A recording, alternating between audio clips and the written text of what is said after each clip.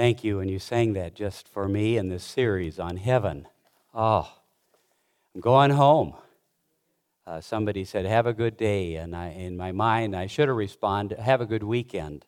The teller at the bank, have a good weekend, and I know her, and I should have just said, oh, it's going to be a good weekend because we're talking about heaven. We're looking at heaven, and can it get any better? Just thinking about heaven, and I hope that's what this series has been doing for you. A number of years ago, when before we moved up here, Bob Anderson gave us by one of those cassette deals a tour of the parsonage and a tour of the property in the back. And so that we would be able to look at it and see it. I'm sure that he had to, in those days, they had those kind of cameras that now they can take it on their cell phone, but there they had those great big things, and he probably lugged that all over the property. But wow, we got up here, and in Minneapolis, we just had a little postage stamp yard, and with our 5 kids, they looked at, the DVD or whatever it was, VHS, what did not really show what we got to witness when we got here. But we got glimpses of what it's going to be like. Wow. And then when we see it firsthand, it's, wow, thank you, Lord. Heaven is like that. We get glimpses in Scripture so that we say, yeah, I'd like to live there. I want to be there. I want to be there with Jesus. But not, if you're really pious, you say, I want to go to heaven to be with Jesus. But Jesus said, I'm going to prepare a place for you. And it's going to be good. It's going to be nice. You're going to appreciate it. And then he begins to fill out some ideas about heaven that we can look forward to. And some of these might be new to some of you, some of the things that we have covered. Turn to Revelation 21, just a glimpse of heaven. Took my glasses off up there, and John went and got a pair. These are my readers that I had before I got glasses. But I can still see a little bit. Revelation 21. And we've read these verses now in this series, but just remind us again through verse 5. And I saw a new heaven and a new earth, for the first heaven and first earth were passed away. This is coming in the future. This is in the future from here. And there was no more sea, and John saw the holy city, New Jerusalem, coming down from God out of heaven, prepared as a bride adorned for her husband. And I heard a great voice out of heaven saying, Behold, the tabernacle of God is with men, and he will dwell with them, and they shall be his people, and God himself shall be with them and be their God. And God shall wipe away all tears from their eyes, and there shall be no more death, neither sorrow nor crying, neither shall there be any more pain, for the former things are passed away. And he that sat upon the throne said, Behold, I make all things new. And he said unto me, Write, for these words are true and faithful. Let's pray. Father, as we just take a few minutes to look at heaven, help us to glimpse it enough so we say, oh, I want to be there. I need to be there. I can't wait to be there, so that we have the hope of eternal life with you. Thank you in Jesus' name. Amen. So as we look at heaven, or we have been looking at heaven, if you've been keeping writing notes here, number 1 was heaven is an actual place. Number 2, heaven is a place of beauty. Number 3, heaven is a place of travel with the doors. One of the songs, the pearly gates, were opened. Thank you. Okay. Just in case. Okay. So that's number 3, a place of travel. The gates are always open. And from all around the earth, they'll be able to enter in through these gates of the New Jerusalem, a large city we looked at a couple weeks ago or last week. Number 4, heaven is a place of eating and drinking and feasting. There will be feasts there. There will be a good time. There will be calorie-free. Somebody mentioned to me that they like devil's food cake rather than angel food cake. So even the devil's food cake, they'll have the calories removed. I'm sure they're in heaven, but really no hunger or thirsting, but we will have senses that we'll be able to appreciate the food that we eat. Number 5, heaven is a place to entertain others. And this is the place, what we looked at last week. And some of you mentioned this morning that you weren't here last Sunday and you couldn't find it on our webpage, but I think it will get there sometime if it's not there already. Last week's message. Heaven is a place to entertain others, where we spend time together. Those that we have touched here on earth, we will have opportunity to enjoy their fellowship up there, taken from Luke chapter 16. And so that when we travel doing the ministry, doing the work, doing the serving God in ruling, however that might be, we will have places that we can stop overnight, spend the night with these friends that we have made here. And I'm thinking mostly here, right in First Baptist, be able to stop at your house. And so remember that. Put that in your memory bank, because we will remember when we get to heaven that you want Pastor and Cindy to stop in for supper when we get to heaven. Just put that in your mind there. We won't impose on you, but we will enjoy getting together, reminiscing about things that took place on this earth. Now, number 6, heaven is a place of ruling with Christ, ruling for Christ. If thou hast been faithful over a few things, I will make you ruler over many things. That's Scripture, Matthew 25. And so this life counts. And for those that tell me, Pastor, I'm just going to, I'm saved, but I'm going to live like I want, that bothers me, because they don't realize this is where you, following your salvation. See, we don't get to heaven by good works, but once we have placed our faith in Jesus Christ, our good works determine our ruling when we get to heaven. This is important. The way we live after our salvation is important.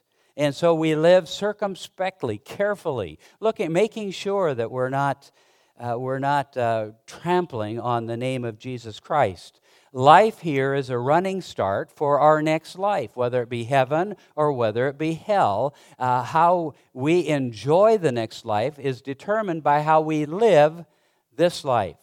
The best on earth is a glimpse into heaven, just a glimpse into heaven. The worst on earth is a glimpse into hell.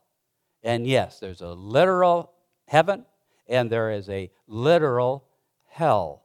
And how we live, and if we place our faith in Christ, determines how we rule and reign with Christ. Number 7, if you're to turn to Ephesians chapter 2. You can tell we're a little rushed, but that's okay this morning. Ephesians chapter 2. Verses 6 and 7, we learn verses 8, 9, and then we usually forget 10 because that says we're supposed to live for Him. And so sometimes we leave 10 off. But I want us to look at verses 6 and 7 to the of Ephesians chapter 2. And He hath raised us up together and made us sit together in heavenly places in Christ Jesus, in heaven, that in the ages to come, while we're in heaven, He might show the exceeding riches of His grace in His kindness toward us through Christ Jesus. That word show in verse 7 means to reveal in a progressive way.